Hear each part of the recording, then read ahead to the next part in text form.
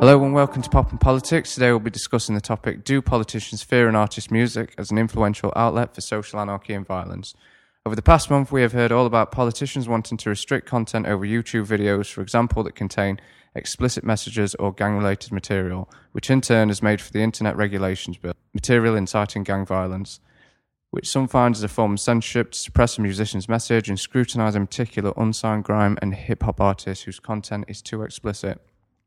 Today I'm joined by Mykaell Riley, who is a music lecturer and researcher at the University of Westminster and former member of the reggae band SteelPulse, and also we're known professionally as Stereo Mike, who represented Greece in the Eurovision Song Contest.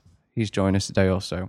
To start off with, do you think some rap and hip-hop music does incite violence and deviance, given the nature of the content, and should there be restrictions to an artist's message? Mykaell? I think that some sections of the community would interpret this as being the case. Amongst the musicians, I don't think they feel this is the case, and amongst the audience for rap, I don't think this is the case. But as I said, I think some sections of the media will blow this up to present an image which is their perception of what's happening. Well, in my opinion, all of art has the danger and the potential to talk about everything, from happiness to life to aggression to everything in between. The problem is when we pinpoint just one label on a style of music. Of course, there is aggressive rap, as there was aggressive metal, as there was aggressive paintings and aggressive film. And we're either going to have freedom of speech or not. Now, what artists do with the music, we have a choice of whether we want to listen to it or not. There's a lot of hip-hop which is very philosophical, very conscious, and there's a lot of hip-hop which is extremely materialistic and violent. I make my choices in what I like to listen to. In terms of the argument of whether that brings aggression out, TV brings aggression out of people.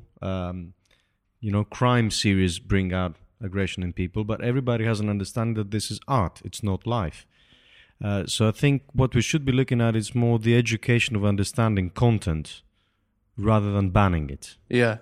So, in a way, the Internet Regulation Bill could exacerbate the situation and single out musicians whose message is simply talking about what's happening on the street, for example. Just going to reiterate a passage from a BBC article. Jonathan Toy, the council's head of community safety, says social networking sites are the new playground for battles between gangs. And then Matt from Peckham, who was recently served with one of these injunctions, says they just want to assume we are in a gang because of our music. It is violent here, so what else do they expect me to talk about? Yes, like I said, he was one of the first people to be served with one of the gang injunctions. He goes on to say that they don't ban films or games, and they are trying to ban what I'm saying. The injunction means that he is not allowed to hang out with more than 2 people in his local area, walk down certain streets. He is also banned from making any songs or videos that might encourage violence. What are your comments towards that? It sounds like an infringement of civil rights on many levels here. I mean, how can you stop someone being artistic? How can you stop someone or prevent someone from working and promoting their work? And I think, as I was saying earlier, there's a danger of becoming a nanny state. The 63, 64, 65 criminal law attempted to ban raves, again, because of the music, the audience that was involved, and the fact that, it wasn't taxed is one way of looking at it, and they weren't in charge of it, and it was youth-led. But this is the state intervening where it shouldn't. Former Minister Kim Howell made a statement in 2006 saying that grime artists were helping to create a culture where killing is almost a fashion accessory, making comments that grime supporters claim to find deeply racist, referring to popular music artists and crews as boasting and macho idiot rappers. What do you think? Well, I just want to reiterate a line from Johnny Cash, because we keep taking one form of music and looking at it in a very myopic, very sort of present sort of present time frame of view. There's a line by Johnny Cash that says, "I shot a man in Reno just to watch him die." Take that out of context, it's pretty horrible, okay? However, for me, Johnny Cash, and for a lot of people, is one of those huge songwriters, and his songwriting wasn't even based on a huge voice or on amazing musical skills.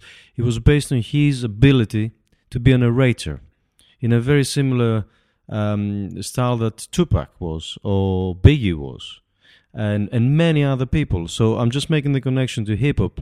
A lot of these street poets are people who observe and relay in a very good artistic form. That didn't make them killers, that didn't make other people killers. So we have to be very careful about what is narrative, what is art, and what is an infringement on civil rights, as Mykaell says.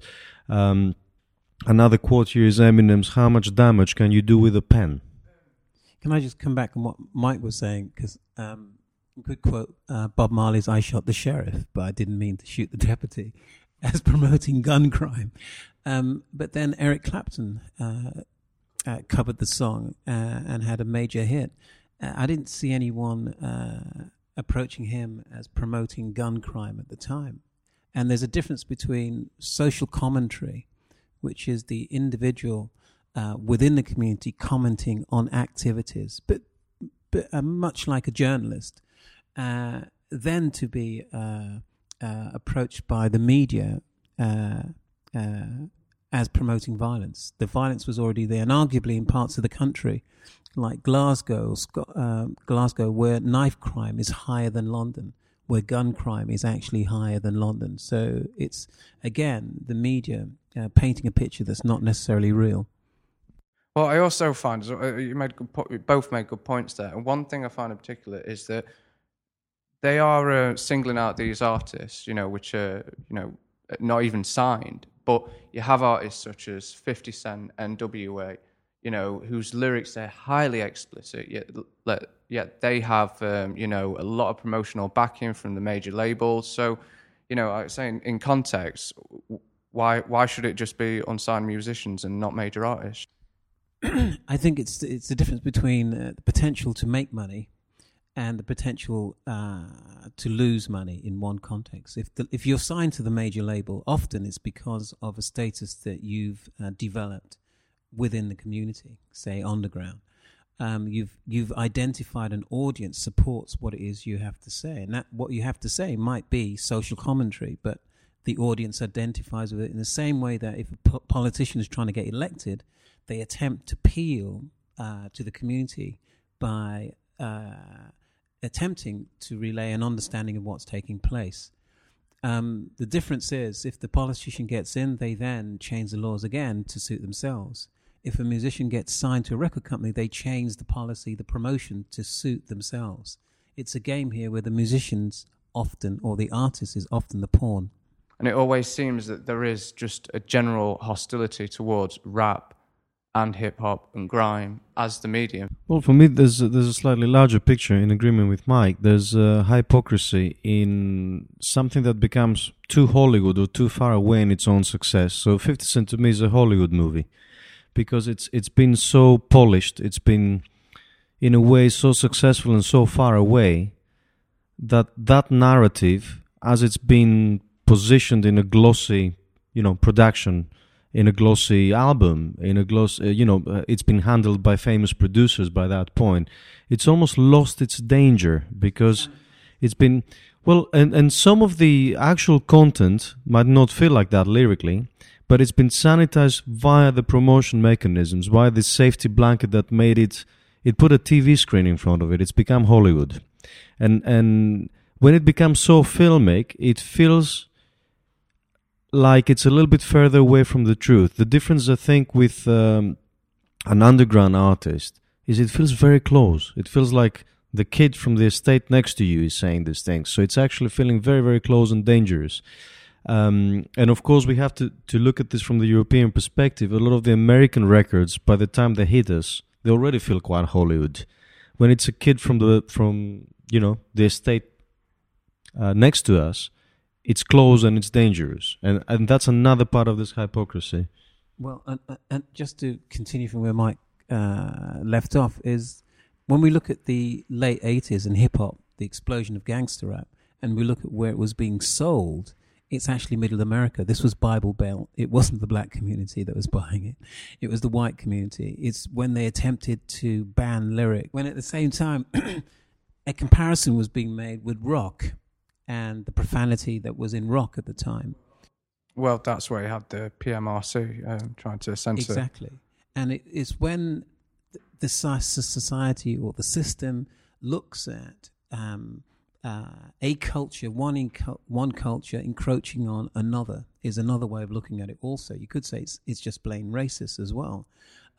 So you've got the monetizing of the culture and the community. So the instant rap is promoted by the labels, they'll sanitize it. But when it's recognized by sections of the media that the purchasers of this music are not in fact black or not of the community that it was made, they'll then attempt to control it again. And so it's quite a complex scenario that's taking place with many players. But I draw a line underneath and say, on occasions when we look at rap, it's already been stamped as black music, so it's reflective of black culture. So it's seen as being negative. It's seen as potentially explosive. It's seen as potentially damaging to youth. The point is recognized by white society that it's their youth that's buying it. We'll see the laws change. We'll see the resistance. We'll see the fences go up and the defense mechanisms and this rant, if you like, from the likes of David Stark. Do you equate rap with rioting on the streets? Is that what you think? Well, it certainly glorifies it. Actually, if you look at rap actually, it glorifies some rap. If you look at their videos, actually, it reinforces the materialistic world that we live in. When was the last time you watched a rap video or looked at a rap song? Tell me about a rap artist, David. David, how much do you actually know about hip-hop? I'm genuinely curious to know about this because, you know, you're a historian, you deal with empirical evidence, you base your theories on evidence. So explain what your evidence is before you make, frankly, what a lot of viewers will find offensive generalisations. I think in these are times when we need plain speaking. And plain speaking is necessary. You remember, facts, David. I'm going to give you them. If you will stop interrupting, you're getting a sort of doing a trainee Jeremy Paxman. I took part in Jamie's Dream School. I was involved in this. We used rap. We used rap to explore particular notions of masculinity, of violence, of dominance, of the relationship between old aristocratic violent practice and modern gang culture. So I mean, it's interesting. It is historically interesting. Yeah, it makes an interesting point there saying that rap glorifies violence. You know, I mean, personally, I don't think he has much of an idea. I could never imagine David Starkey actually listen to any kind of rap artist in particular. So, what, any comments on that? Well, David Starkey's response to what do you know about rap? Have you seen a rap record? Have you seen a video, rather? Was the TV program. That's his only involvement. It would appear his only involvement with rap. And it was within a controlled, again, environment, which was TV.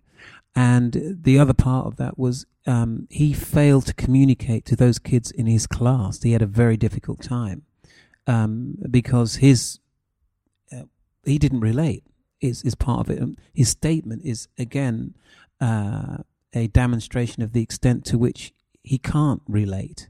He's of a different generation, and in this case, a biased generation. And the issue with David Starkey, as far as I'm concerned, is that he's seen as a voice which should be listened to. It's a voice of academia. It's a voice of research. It's a voice which informs politician when it comes to policy. So to me, there's an issue there if he can't relate, but he's able to make those kind of statements. I mean, to add on to that, we are both academics and musicians here. And I think one thing we've learned quite well is not to make a statement without any facts. You know, you need your research before making an argument. That's an academic point. It's a musical point too. Now, the problem I find with his statement, to add on to what Mykaell is saying, is that you cannot comment on a style of music with your research being quite empty. So on that research, I would like to add, there's always been at least 3 strands of rap music, of hip-hop, And the three strands have been protest lyrical themes, party lyrical themes, and aggressive lyrical themes, which is very understandable in terms of where it came from. When Kool Herc was putting two decks together in the back balconies of Bronx streets, it was to entertain, and then people picked up microphones, and we went from hip and hop and dance to what's wrong with the society or what's wrong with the other side, etc. And there was a message brought on top of the funk breaks. And then on top of that, we started having people like NWA changing the tune of Public Enemy and saying, look, we don't even care about changing the word. Your word is so wrong, we're being aggressive. So you can choose which type of hip-hop you want to listen to, but all those three strands have a historical and real reason of what they represent as narrators. And that's happened across all styles of music. So we got to be really careful here and not saying rap is bad. Which type of rap? Exactly. Which artist did you last listen to? Well, this is it. They don't go into, they never elaborate on the question. They feel that it's all generally summed up into one genre without picking out artists and everything. That's one thing I've found. Well, on top of that, I would add, me being a rap artist in a smaller country, I have a problem with the fact that only one strand of that of rap music has become so popular and successful, which is the sort of gangster rap that we get from, or the sanitized gangster rap we'll get from people like 50 Cent. The problem I have with it is it's become a caricature of itself. We've been listening to people talking about bling and guns and having these models in swimming pools. It's become such a caricature of itself that it's actually playing fine in all other countries because it's not strong anymore. It's not even scary anymore. Problem is you try and fit in that playlist a song in your language that actually has a real political message, and then you're banned. While swearing and killing isn't banned in a different language. So this is just to add another sort of European perspective onto this, but it's also local perspective. That's why UK hip-hop hasn't had much success on UK radio, while American has. It's even though it's the same language, the different accents and the distance that an American hip-hop record brings, which has become a stereotypical caricature of itself, means that if you say something real and new, then it's dangerous. If it's the same old scary stuff, then it's become caricature. So I think the problem is twofold here, because the generation represented by somebody like that is a generation who hasn't done the research on this music and doesn't relate, like you said. But the other side is also the successful strand of this has also created a safety blanket where real lyrical content can always find its way through. Yeah, well, actually, I can understand that completely. Last week, I interviewed a Tunisian citizen who said that rap, in some way, was driving parts of the Arab Spring. Whether this, is just a boost of morale, and forwarding a political message over the corruption in these Arab states. It's a combination of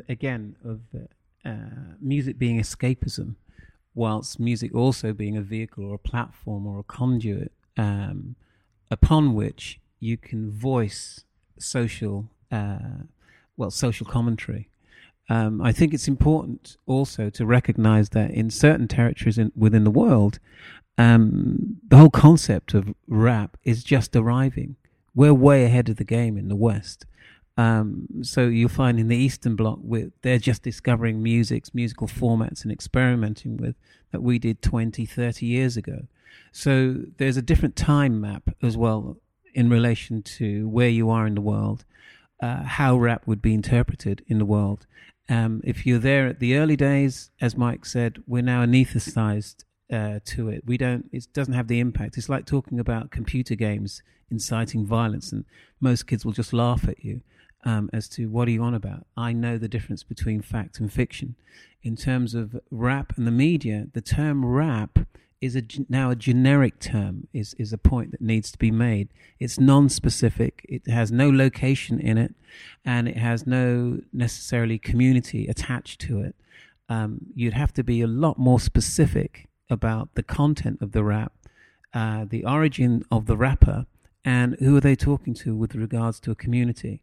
So I think the key elements here are always location, always a timestamp, what period are you talking about, and always a location and community. Who are the community that's creating the rap and who are listening? If you don't get these things into the discourse, then to me it's kind of, you're at risk of completely clouding the issue.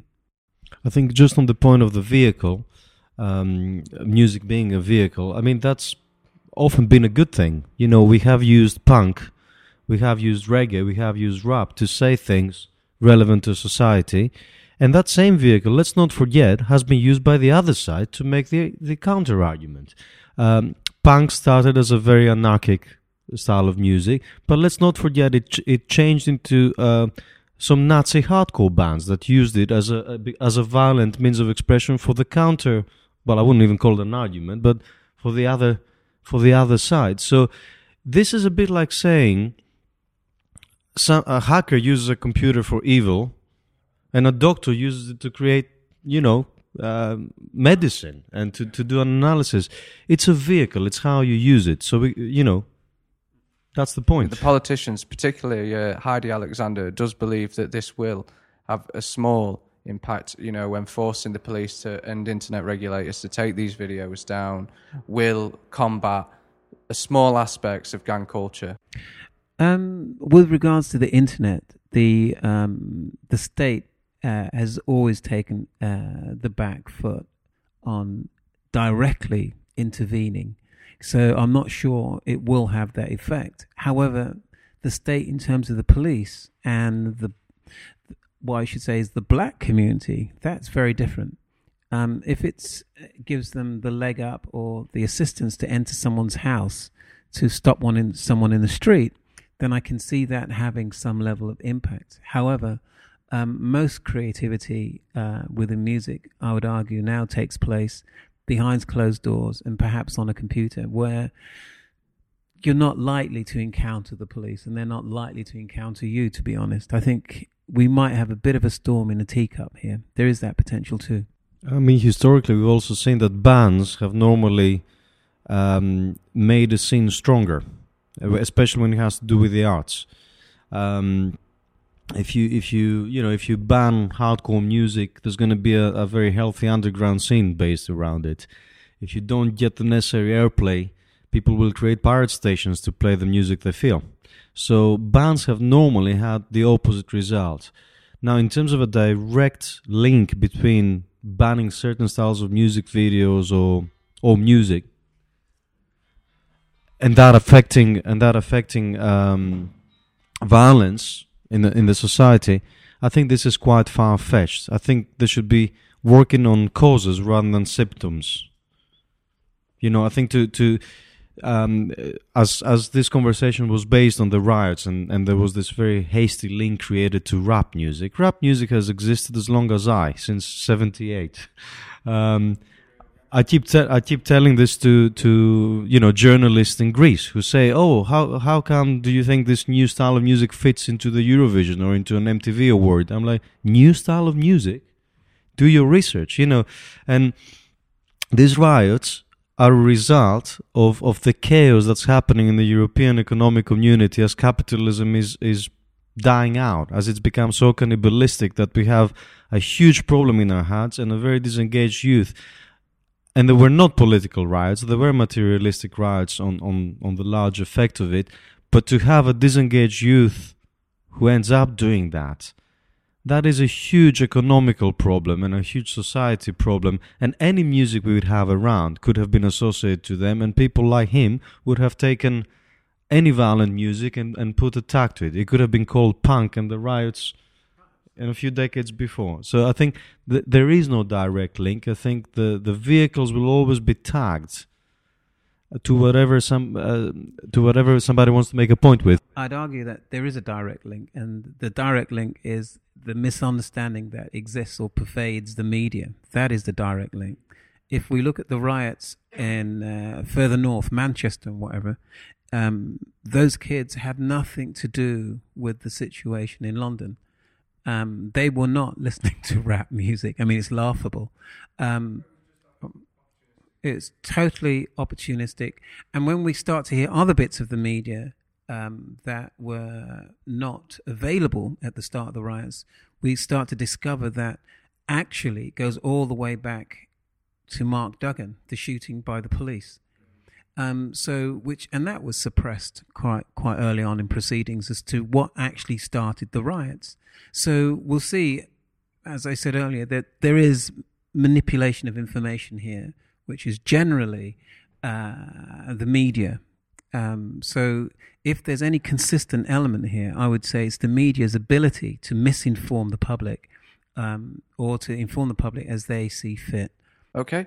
Well, we're nearly out of time anyway. If there was any comments you could give to Heidi Alexander, the Lewisham MP, who was proposing the bill, what would they be? Historically, there's, I think, lots of evidence to say that youth, unless it's heavily imposed, and even then they resist, is that dictation from the system or the state as to what it is they're supposed to be doing when it comes to creativity. I'm not sure if we've got empirical evidence that it's ever been that effective. Any final comments? If you could give them to Heidi Alexander. I would just sum up by saying working on the real causes of problems. Music will always be a vehicle of narration. And that vehicle of narration cannot be stopped. Otherwise, we're talking about stopping freedom of speech, and we're actually adding huge problems on top of existing ones. Okay, well, thanks for your time, gentlemen. If you do have any questions you would like to forward on to me regarding the discussion or future debates, please tweet myself at Carcarver, and have a good day.